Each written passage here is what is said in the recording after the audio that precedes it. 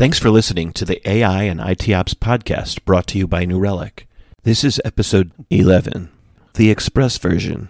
For all things application performance management, AI Ops, digital transformation, and more, check out www.apmdigest.com. Our guest today is Andrew Tunall, General Manager of New Relic Serverless and Emerging Cloud Services. And now, your host of the podcast, industry veteran, consultant, and analyst, Andy Thurai.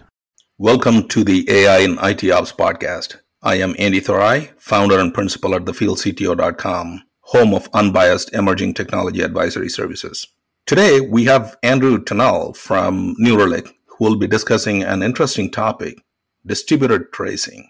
Andrew, welcome to the show. Thanks. So last time when we were discussing about observability, it brought up this concept, the distributed tracing concept, which is, of course, one of the core elements of main observability, very deep technical topic.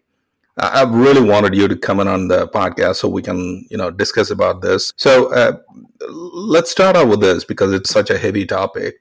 Why don't we start out by you explaining to our audience what distributed tracing is and why does it matter for microservices and container-based workload observability? Sure. Yeah. I think really it's a reflection of the changing characteristic of what modern software workloads look like. Increasingly, not only do you have services that communicate with external components like databases or third-party services. I mean, that's been around for a long time, really since the advent of web applications. But most companies that are building modern applications are actually building them as composites with many services. And so, it really, frankly, doesn't matter how you architect the underlying infrastructure. You could be building it with small containers on Kubernetes. You could be using Docker. You could be using serverless. You could still be using, bare metal or IaaS.NET services. It really, frankly, doesn't matter. But you see this decomposition from a service that was really this routing front end followed by business logic and maybe a data access layer to a bunch of small individually deployable services. And this is part of the larger microservices trend. And traditional metrics-based instrumentation that observes everything from the center of this monolithic application just doesn't work very well once you have to cross service boundaries. And so if you think about very modern application, let's say it's a web request that hits a managed API gateway from a cloud provider like AWS,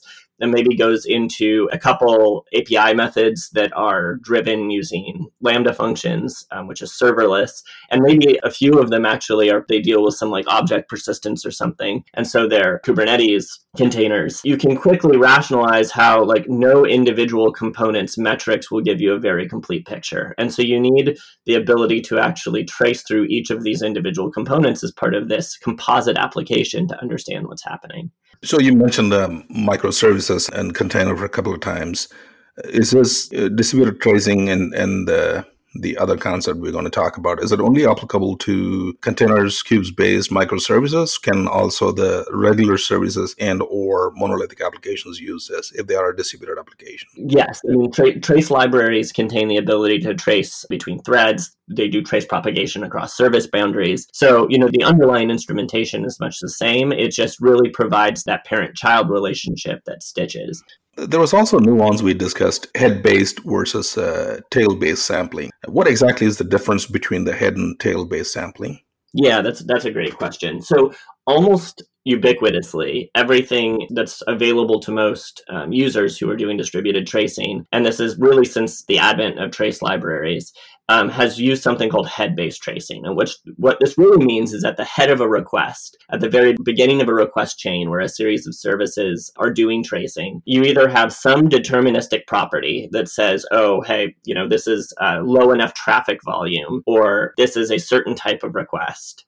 Or you have I'll say, pseudo-random generation concept that says, we're going to trace this request. That's usually a percentile based. So you'll say, we're going to trace through 1% of all the requests that this first service sees. And then it actually propagates context to all downstream services saying, hey, a trace is in progress, so that those services respect the idea of tracing it. And that means 1% of all requests through your distributed systems will get a trace propagated through them. This has, a lot of value. It gives you a pretty representative idea of what's happening through your system. So if you want to go look at requests to understand the character of request paths, or what specific requests are doing generally, it's really quite valuable. But it has some obvious downside. And that obvious downside is that because you're making the decision as to whether or not to trace at the very head of the request, you don't actually know the character of the request at that point. You don't know if it's a long-running request, which would be obviously very interesting if you're trying to troubleshoot duration issues.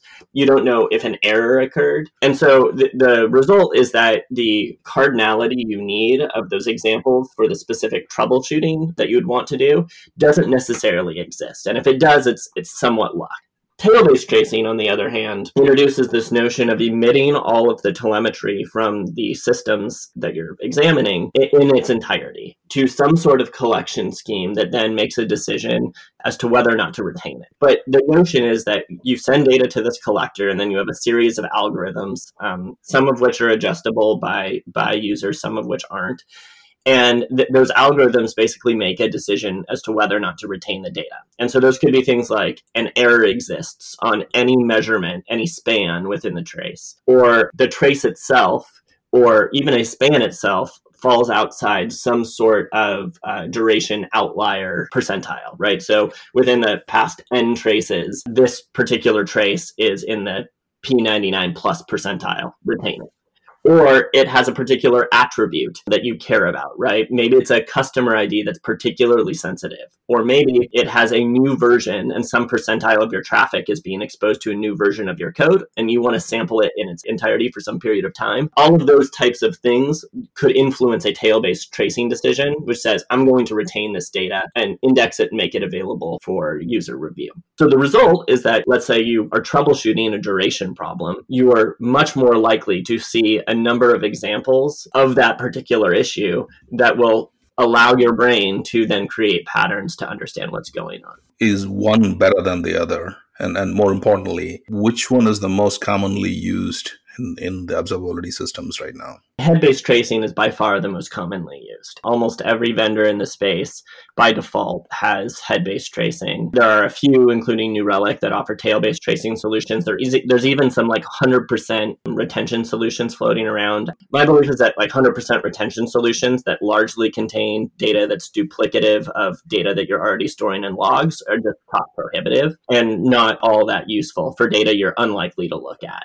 I think the challenge for tail-based tracing, broadly speaking, has always been the technical implementation of it. The most solutions that existed in the market segment essentially pushed the burden onto users themselves to figure out how to actually manage the infrastructure to collect this volume of data. And they gave them, a container image or something that had the algorithms built in, but in large part, right, it didn't contain any of the redundancy, failover, automated clustering, things that actually make it a robust system. And if you view this type of telemetry as critical telemetry, forensic telemetry for your engineers to be able to troubleshoot issues, not having things like the ability to fail over gracefully and still handle data without a lot of loss becomes pretty problematic. And so adoption, I think has been fairly slow of tail-based tracing technologies, and that's in large part why we kind of took a different tactic.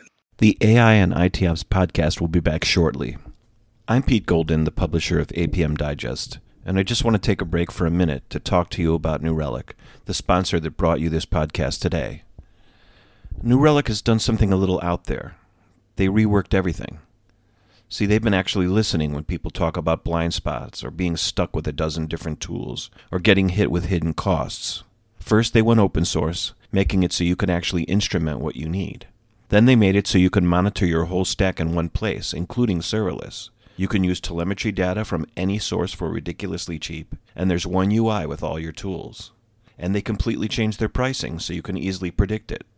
This is advantageous because who has time to troubleshoot their bill? Best of all, there's a free tier with one user and 100 gigabytes per month, totally free, so you can really make sure it works before you pay a dime. New Relic is definitely worth another look. Check it out at newrelic.com. Observability made simple. And now back to the podcast. So does having different algorithms help with the scenario? Meaning the AI and ML is becoming, big time theme here in the IT ops. Can it make a dent here? If so, what can it do to improve the situation? That's a good question. So I think there are two components. I mean, one, we made the choice to have kind of several algorithms in play to get data that we think is meaningful to customers. And so we chose to have a few duration selection algorithms that largely cluster data and then pick outliers. We have a default algorithm that just picks errors, so it samples 100% of traces that contain a span with an error. And then we had a pseudo-random request generation path, which just took a set percentile of requests. And I think for most customers, that works out nicely. I will say, on the topic of scale, we have some customers that operate at really impressive scale. For one of their workloads, as an example, they might generate 100 million spans a minute, which is a lot of data. I mean, that's roughly 50 gigs-ish of data a minute that's coming through that edge pipeline. So, even if we sample, 1% of random data and 3% are duration outliers and 0.5% are errors, I mean, that's still like almost 5% of traces that will get sampled, which turns out to be a lot of data, right? And in terms of span volume, it's actually overweight relative to percentages, because things that have errors, tend to like accrue a lot of retries, which contain spans. Things that are duration outliers might go down a service path that has like an n+1 query. So there's a lot of data getting generated. But, the result is that I think there's no good or bad. There's what's the baseline, and then what can customers do to make it better. Okay, so this is all sound very, how should I put that, very theoretical for someone listening. Can this fit into a, say, multi-cloud, hybrid cloud scenario to some of the mess we are in now? Yeah, I mean, I think one of the this is not so much specific to tracing as a tool, because I think tracing is pretty ubiquitously now seen as part of the core telemetry for folks who are doing observability. But I think the solutions around tail-based tracing, the solutions around tracing from a vendor perspective, really do help tell a multi-cloud story. If you look at the vendor proprietary kind of trace collection endpoints, whether it's X-Ray or formerly Stackdriver or others, they're very specific to telemetry generated from kind of the managed services that exist on the cloud provider, or a thin SDK that is formerly not even been open standards, has been somewhat proprietary for customers' individually instrumented services. So it's individual collection points. My personal bias is that I don't think it would be wise for most customers to do multi-cloud workloads. The fact is, we do see customers who have hybrid cloud deployments and multi-cloud deployments where they're operating different parts of their business, or they're operating different geographic workloads on different cloud providers or on premises. The ability to kind of locally collect data and then send it to a centralized provider like New Relic or any one of the other providers that are in the space is pretty important for you to be able to get that single pane of glass into all of your workloads across your business. I was actually in a briefing today with a vendor as my other role as an analyst, and they were talking about, this is one of the other observability tools. Multiple times they talked about in-depth instrumentation.